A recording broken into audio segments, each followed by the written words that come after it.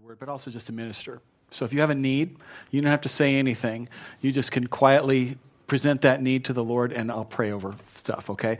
God, today we love you, Lord, and I say that we because I know many of us do. There are many people here who don't really know you in that way, and I think it's important just to say that you love us. You love us so much, and it's been demonstrated in so many ways. But one of the ways, Lord, is that you have said that you want us to come to you, so we do today. And I'm mindful, Lord, that no matter what, it's a day of celebration. Kids are dressed up. They got little bunny ears and pretty dresses and all of those kinds of things, yet present with us as well are needs. There are some here in this room who have a broken heart because of a relationship, or maybe a broken body. They need a touch from heaven, or there's just something their boss has said and they expect a pink slip tomorrow, and they're not sure where provision will come from. Lord, would you be the God who sees our needs today? I especially want to talk about, Lord, the things that would be so weighty upon us, where the need might be so great that we feel discouraged. And it's even hard sometimes to see hope. Lord, would you bring hope where hopelessness reigns? Would you bring healing where brokenness exists? Lord, would you bring provision? Would you just touch your kids? Minister to us, Lord. Fill us with life. I pray these things in the name of Jesus. And if you agree, you can say amen. Amen. Amen. Okay, good. So before we get into today's teaching, I should just tell you I love Proverbs, and so we always start with a proverb. Today is the 16th, so I chose verse 24 out of chapter 16. Kind words are like honey, sweet to the soul and healthy for the body. I love honey. I used to keep bees, and they make good honey. I don't do that anymore. It's too much work for me, for the bees. Anyway, so it's awesome to have you here with us on Easter to acknowledge the power that Jesus has over life and death. And I really believe that not a single one of you is here by accident. You might think you came because you were polite. Someone said, "Hey, come with us to church," and so you said, "Okay," and it's not your normal thing. That's all true, but I also believe that there is a sovereign component there, where the Lord just somehow works in hearts to get them to where He wants them to be. And I think that you're here today because the Lord has planned for your life. And today is part 2 of just a simple 2-part series I've been on last week and today, that Jesus is coming back. That's what the series is about. And the reason that He's coming back is because He has plans. He has plans for you, and He has plans for me. Last week, we talked about the topic, how can we know that Jesus is what He said He was, that Jesus is actually God? How can we know that? Is Jesus really God? Is He the only way to heaven? That's what He said. Is He the only way to heaven? How can we know? Can it be proven? Those are great questions. The answer is yes. Yes. You know, we covered that a lot last week in detail. We went through some very specific examples. But I do want to take, in case you weren't here, I want to take just a moment and kind of quick review and say there are lots of ways that the Lord has proven Himself. And I'll just give you a couple, just for the sake of time. One of them is that creation gives us an understanding of Him. God has already revealed Himself. He's already proven Himself to every person. And if you think about it, there have been times where, without being in church, without looking at the Bible, that you just had a sense that you knew something bigger and grander than random chance and whatever is the Creator. Romans 1 talks about that topic. It says, "For God has shown the truth to them. For since the creation of the world, His invisible attributes are clearly seen, being understood by the things that are made." Things that are made, okay? That's the earth. That's the animals. That's you and me. That's the angels. Everything that's made. It says His invisible attributes are understood by the things that were made without anybody ever even saying a word. The creation testifies into every heart that God is God. Okay, I'll keep going. Even His eternal power and Godhead, so that they are without excuse. Because although they knew God, they did not glorify Him as God, nor were thankful, but became futile in their thoughts, and their foolish hearts were darkened. Professing to be wise, they became fools. They exchanged the truth of God for a lie and worshipped and served the creation rather than the Creator who is blessed forever. Amen. And God goes on in this passage and he talks about what happens in people's lives when they go down that pathway and what it looks like, that people not only reject him as Savior, but then they begin to suppress the truth. And they exchange the truth of God for a lie. And they create philosophies then to justify and so forth. That's what. And even though the creation that you and I see when we go on our hikes and we go outside and we look into our children, the miracle that children are, even the creation that we see, even though it's skewed by the fact that it's cursed, right? Even though it's skewed, Scriptures tells us that it's still sufficient to testify to us the truth about God, so that we're without excuse. So that was one thing. And the second one is that the Scripture is full of so many prophecies and predictions that if you take the time to study them out, you'll find that they are 100% accurate. There are no prophecies and predictions that are close, but no cigar. They're there. They're 100% accurate. And last week we went over some very specific ones that would be, the odds of them coming true are basically absurd, calculated absurd. But we went over the scientific, the mathematical, the historical. I'm not talking about just saying, because the Bible says so. I'm talking about facts that are historical, that you can look up, not by looking in the Bible. Places you can go, measurements, calculations, and they're right on to the day. Perfect. And so anyway, that message last week, I don't want to repreach it. Sounds like I want to get going on that again. I don't want to. It's available if you missed last week and you'd kind of like to catch up on that. It's an interest to some people. The church website, crossroads.life, it's free. You can download it there, and I think there probably are some CDs available. You can pick up. They're free if you want them. Just on a table out there after church. And so once we've established that Jesus really is God, that the Bible really is his word, it brings us on further on this pathway to today's topic. And today I want to consider with you one of the most incredible doctrines of the Christian church. In fact, it's borderline preposterous. Okay? And that's the topic of the rapture. The rapture. You might have heard of it.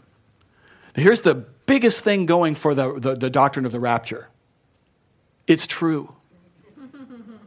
It is. It really is true. And it can happen really at any time.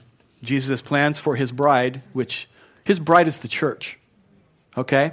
If you've ever wondered why Christians make such a big deal about marriage, there is deep meaning about the relationship between Christ and his bride, the church.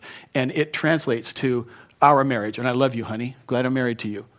Anyway, so the Lord's going to come back for his bride, which actually is the church, and he has plans, and that's all of us, you, me, all of us who are followers of the Lord, and he's going to come back soon, just as he promised. And the Bible is full of discussions about end times topics, just a lot in there about the literal return of Jesus Christ, and in fact, in the Old Testament, there are over 1,845 references to the end times that Christ will come back and rule over the earth. In the New Testament, there are over 318 references. And of the 27 books in the New Testament, 23 of them give prominence to the topic of the return of Christ. In fact, for all of the predictions in the Old Testament about Christ's first appearing, which we call Christmas, right? You know that there are a lot of prophecies in the Old Testament that say that unto us a child. Though there's a lot of prophecies, hundreds of them. For every one that there is about his first appearing, there are 8 about his second appearing. A lot of prophecies about end times. And obviously, for God to go into that kind of detail, it's an important topic.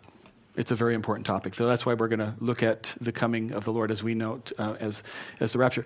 And the rapture is just a doctrine that's been taught in the church. And the Thessalonians had a lot of questions. The Thessalonians were a group of people who lived in a town called Thessalonica.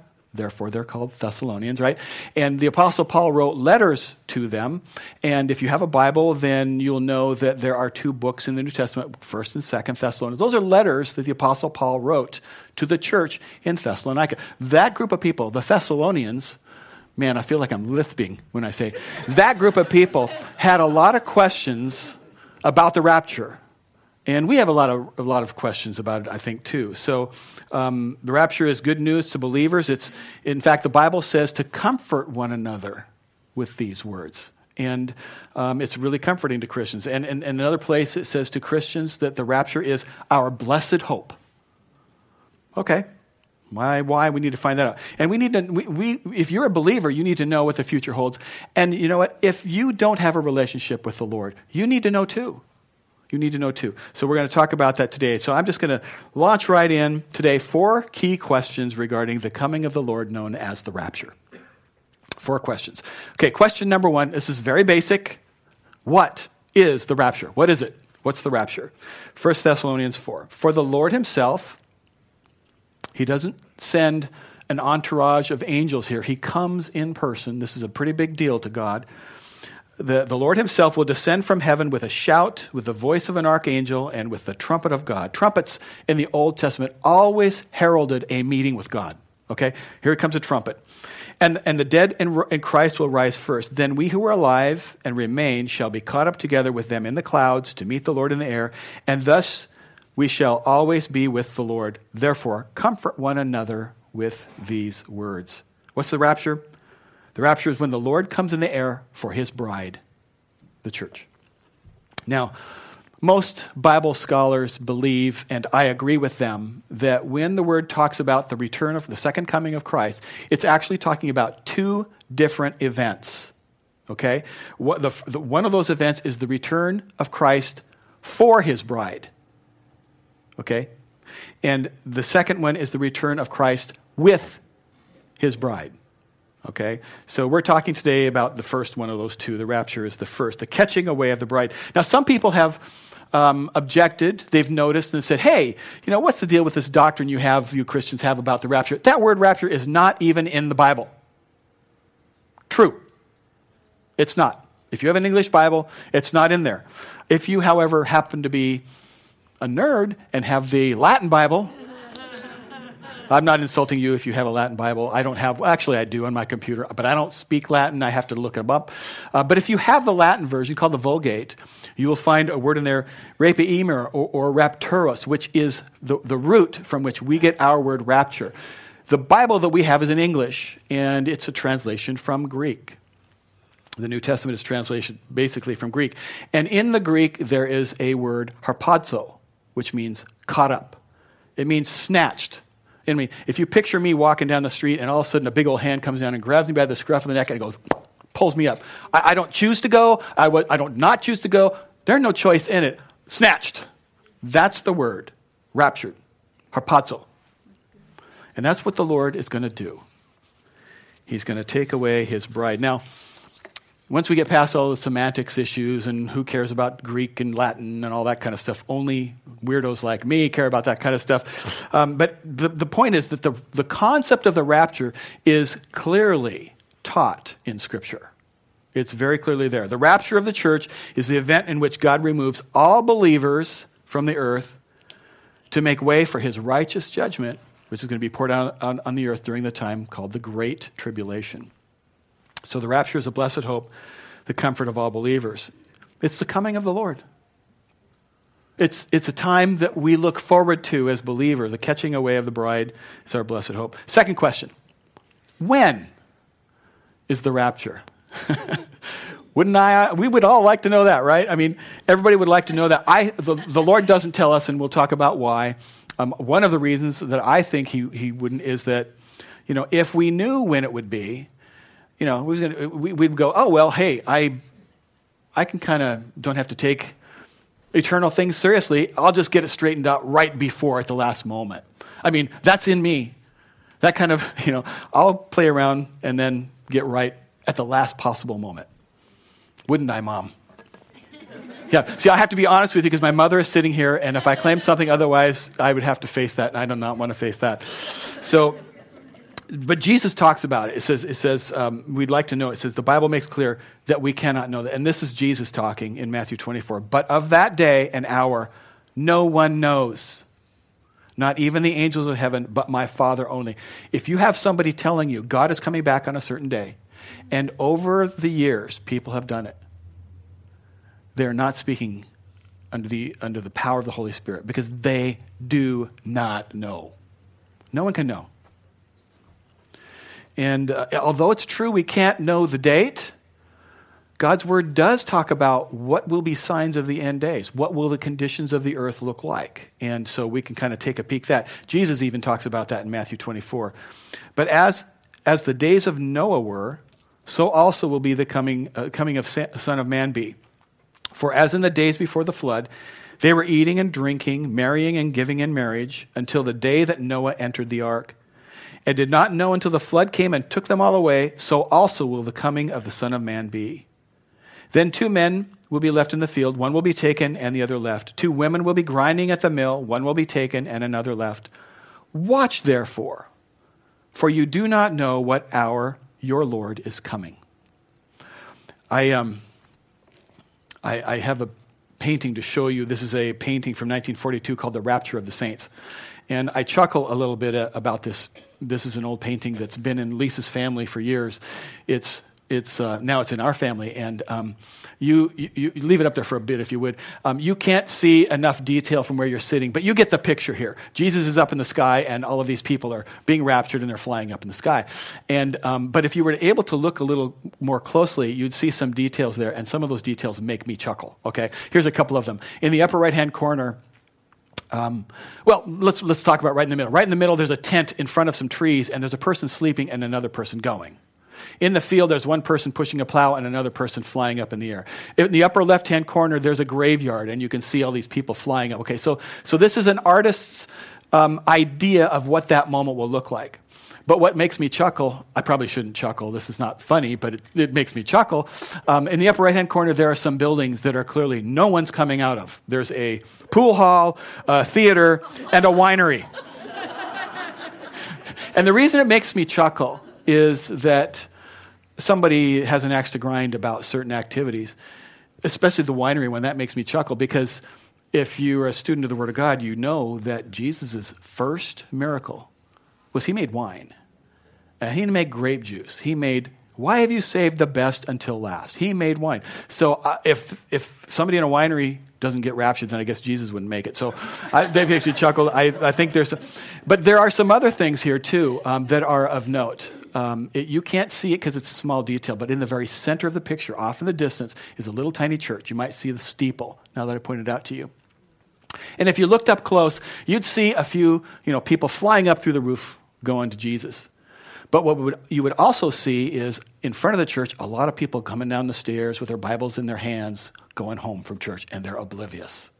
Kind of a scary thing. It's like, okay, there could be some truth to that. I think there could be some truth to that. Here's something I want to say to you, though, right now. Do not build doctrine from artwork, okay, or from your opinion, or from what culture says. If you're going to build doctrine about God, you need to do it from what he said. The only safe place for doctrine is the Word of God.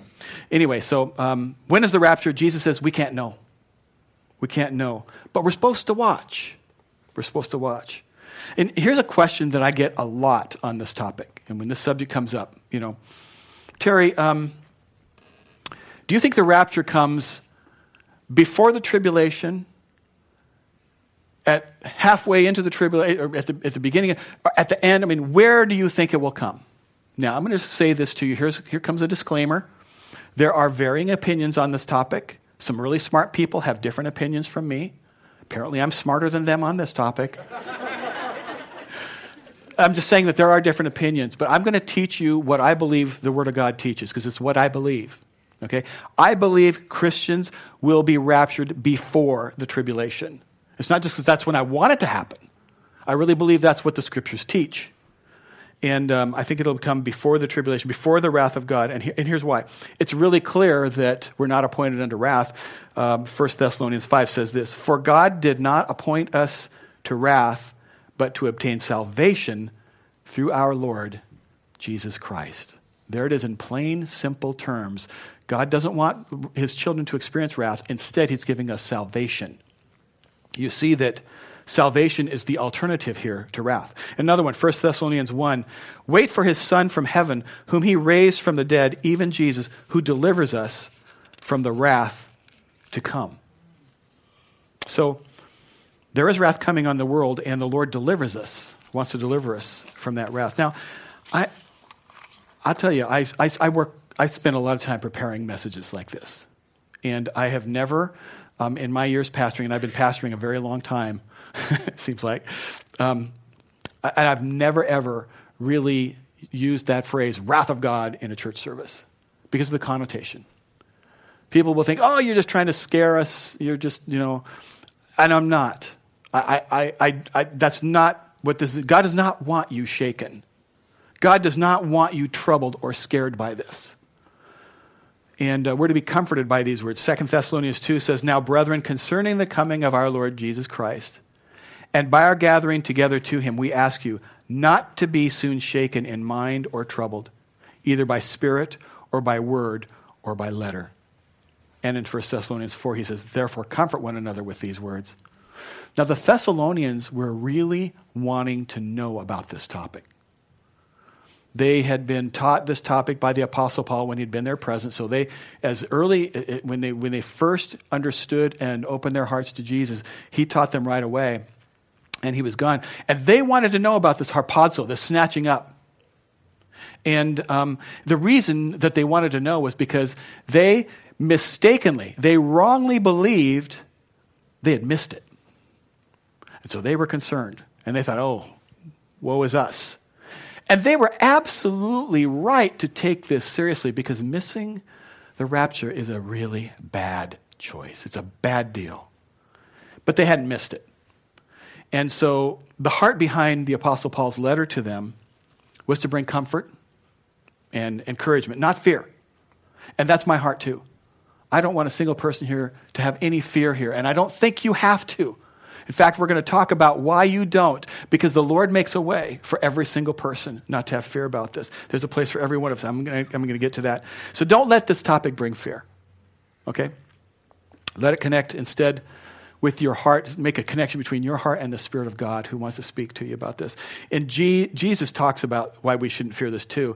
In John 16, he says, however, when he, the Spirit of truth, has come, he will guide you into all truth, for he will not speak on his own authority, but whatever he hears, he will speak, and he will tell you things to come. He will glorify me. The Holy Spirit is going to lead you and me to Jesus' trust, to trust in him and to find the peace that comes in. And what he will do will be in absolute concert with the Word of God. So, to help us watch for Christ's return, God does talk a little bit about what it will look like in the end times. And so there's a lot in here I can't go into. I'm going to give you a couple of signs about end times so that you can see what Scriptures say. Because one of them is that Scripture says in 2 Thessalonians 2 that there's going to be a falling away. A falling away. And we're living right now in a day when I believe Christians are falling away from the truth. Churches who used to believe the Bible was the Word of God no longer believe it. Churches, there are churches where there's no longer a preaching of the Word of God. There's no longer a believing of the Word of God. There is no longer a discussion of sin. It's too unpopular to talk about sin in our culture today. And if there's no sin, then there's no conviction, and then there's no need to repent. And 2 Timothy talks about this in 2 Timothy 4, verse 3 and 4. It says this, for the time will come when men will not put up with sound doctrine. Instead, to suit their own desires, they will gather around them a great number of teachers to say what their itching ears want to hear. They will turn their ears away from the truth and turn aside to myths. And so, people come to church only because they have an expectation. If I come, you got to encourage me, and I want to encourage you. But if that's what you come for, you're coming for the wrong reason. There's something way, way better than being encouraged. But some people come and they think, they want to hear a message. God wants to bless you. He wants to give you, the dreams of your heart. And somehow God gets translated in our minds and in our expectations to being this cosmic Coke machine. I put in the right work and the right prayer, and out comes my desired result, or, a genie in a bottle, or, a bellhop. And loved ones, That's not who God is. God answers prayers. God will be moved by your faith. Your faith can move mountains, but he's not at your beck and call. That is not who God is.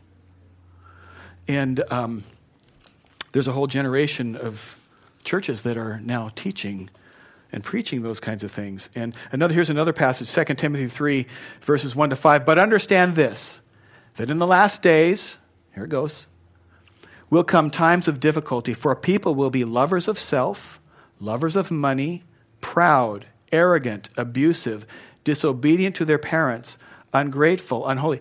I always chuckle. I shouldn't. I don't know, I chuckle at inappropriate times. I look at that and I think, disobedient to their parents is on the list here. God doesn't see that as a small thing. My mother's going, where was this before? I play with my mom during church services. Thanks for letting me do that. But it makes the list. God sees ungrateful, unholy, heartless, unappeasable, slanderous, without self-control, brutal, not loving good, treacherous, reckless, swollen with conceit, lovers of pleasure rather than lovers of God, having the appearance of godliness but denying its power.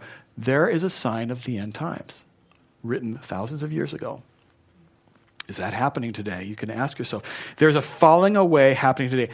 And Paul teaches that the falling away is going to come just before the rapture.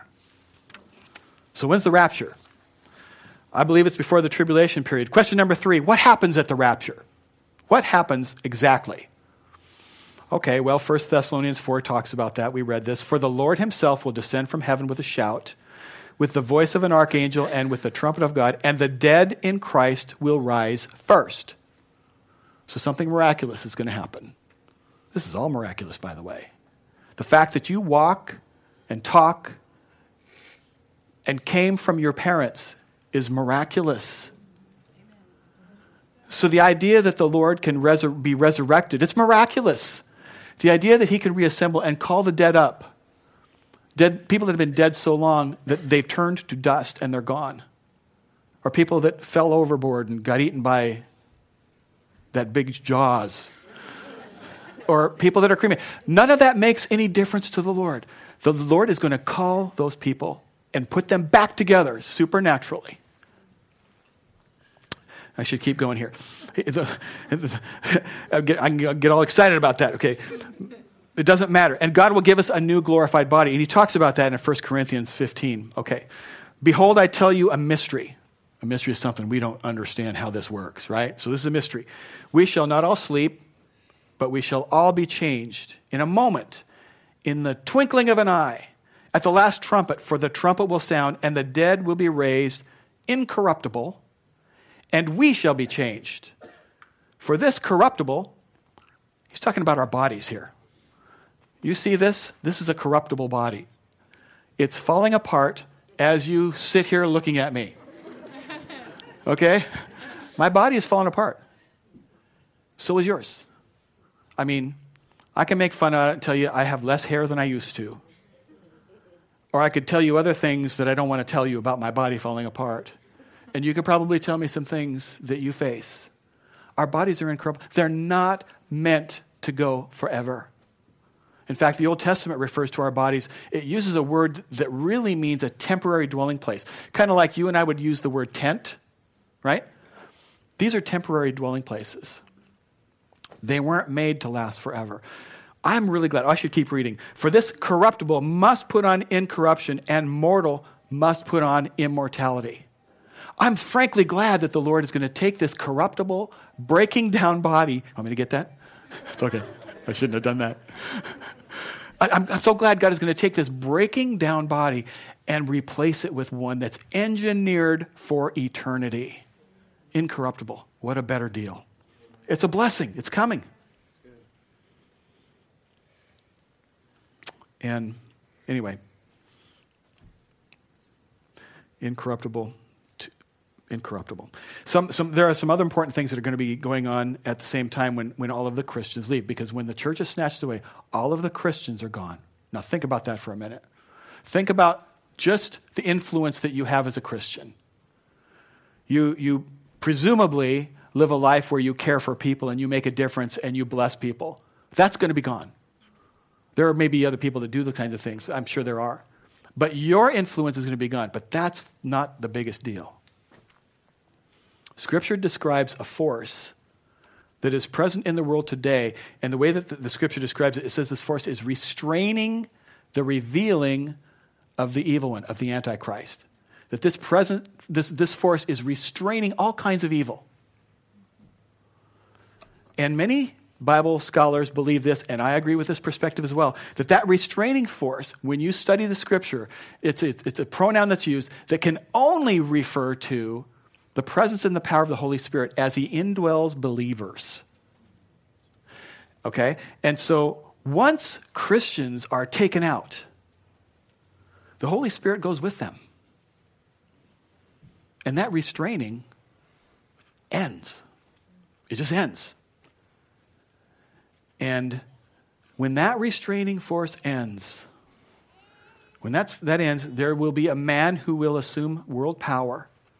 Scripture says and describes him as someone that's known as the Antichrist. And then the clock starts. Tick-tock, tick-tock. Tick-tock, 7 years. It's described in lots of passages, and I'm not going to spend too much time on that today. I'll touch on it, but that's a series all in itself. And here's what it says in 2 Thessalonians is going to happen. It says, talking about the Antichrist, it says, he, the Antichrist, opposes and exalts himself above every so-called God and object of worship. Every. He's going to put himself above every so-called God and object of worship. For example, he's going to say he's above Allah. How do you think that will go over in the Arab world? It's going to go over because they will believe he's the 12th Imam. In fact, the Jews will believe he's their Messiah. That's how twisted things are going to get when that restraining force is gone. And Jesus even predicts this. He says this in John 5, I've come in my Father's name and you do not accept me. Yet if another man comes in his own name, you will accept him. And there's going to be this covenant that he enforces between the Antichrist and Israel. He's going to let them rebuild their temple and do things. And things are going to be going swimmingly. Everybody's going to be going, isn't this great? This is wonderful. This guy has brought it all together. This is wonderful for us. And in the middle of that remember I said 7 years, tick-tock, tick-tock. In the middle of that, 3.5 years in, the Antichrist is going to reveal his true colors.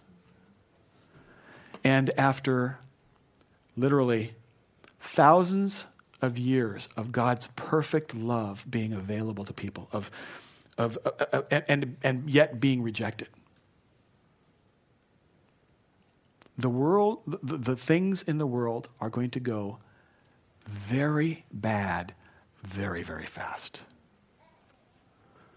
And the sovereign God, the one who created the heavens and the earth and everything in it, the author of love, the one who loves you and me so much that he freely chose to give up his son to pay the price for our sin, only to have that rejected by so many, literally millions of people over, who would choose the world over his life.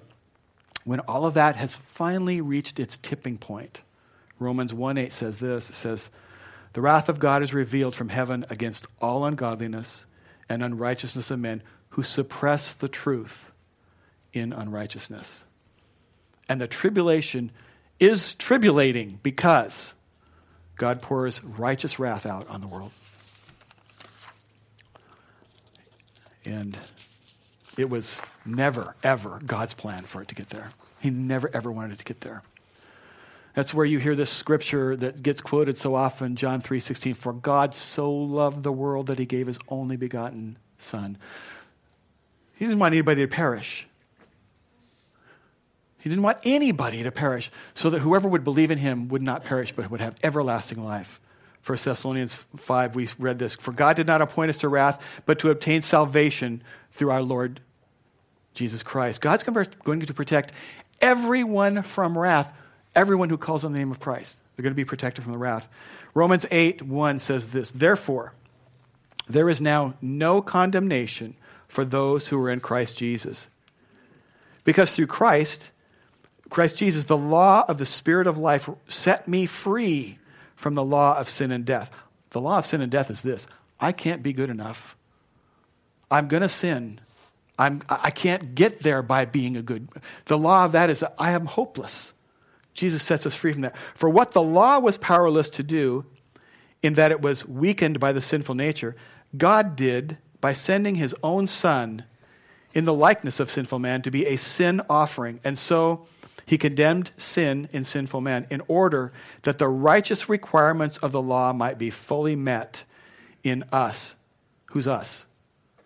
Us who do not live according to the sinful nature, but according to the Spirit. And here's what God has been promising to anyone who will call on the name of Jesus as Savior. Romans 8:10. Great promise. But if Christ is in you, your body is dead because of sin, yet your spirit is alive because of righteousness. I get to claim the righteousness of Christ because I'm his follower. Hey, I'm covered. Jesus has me covered. I claim that righteousness. Verse 11, and if the spirit of him who raised Jesus from the dead is living in you, he who raised Christ from the dead will also give life to your mortal bodies through his Spirit who lives in you. Now, that's a great promise. But here, this promise is for Christians, mind you. This is for true Christians. This is not for pretenders. It's not for people who profess it. It's for people who literally possess relationship with God and possess the power of the Holy Spirit. It's for the genuine and the true.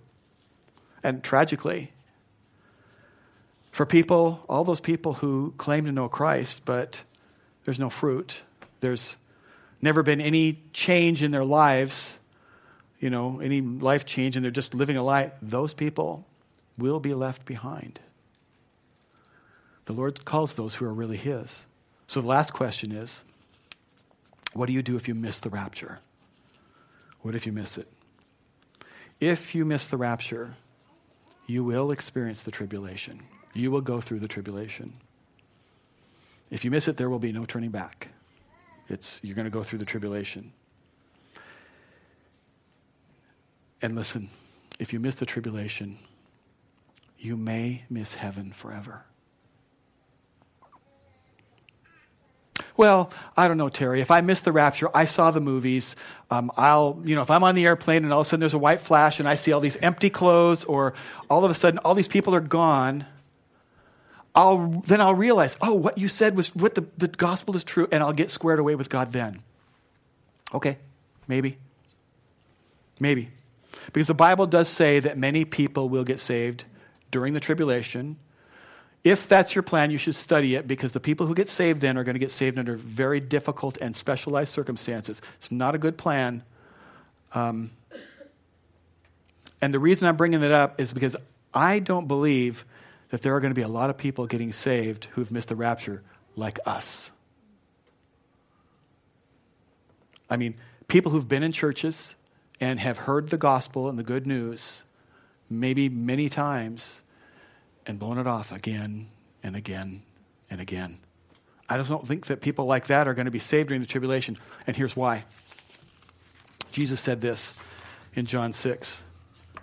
No one can come to me unless the Father who sent me draws him. If God doesn't draw you, you can't get saved. If the Holy Spirit doesn't pull on your heart, if the Holy Spirit isn't testifying to you that Jesus is the way, the truth, and the life, and that no one comes to the Father but by, you can't get saved. If that's not happening, you just can't decide to get saved anytime you jolly well please.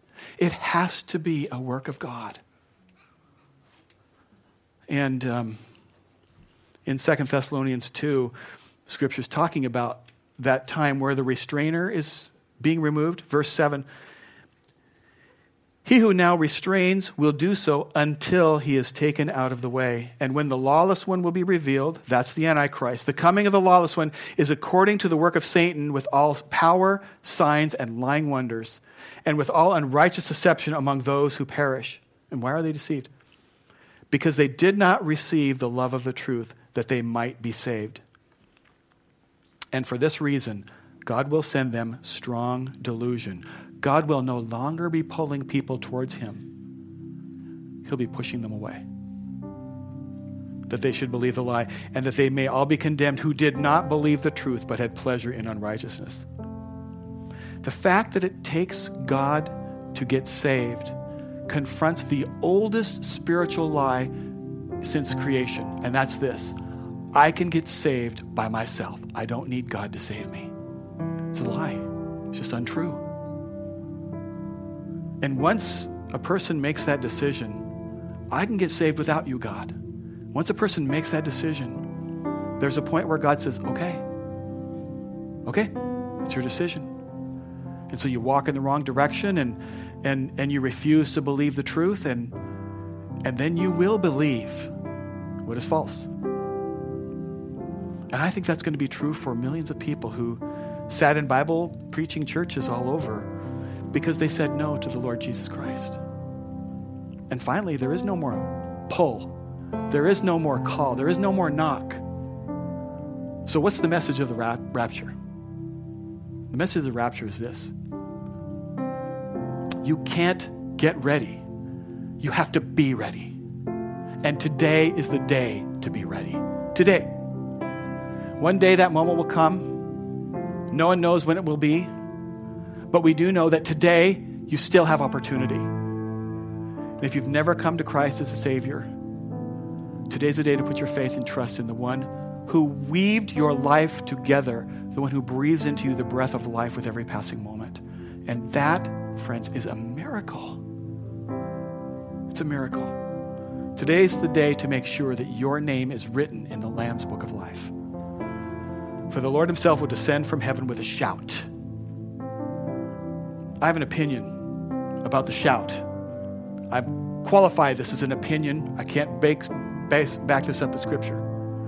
But I believe that at that shout, it's possible that every Christian is going to hear their name. It's like, flash, God is that. And I'm going to hear, Terry. Oh, I look forward to it. This comforts me. Hope it comforts you.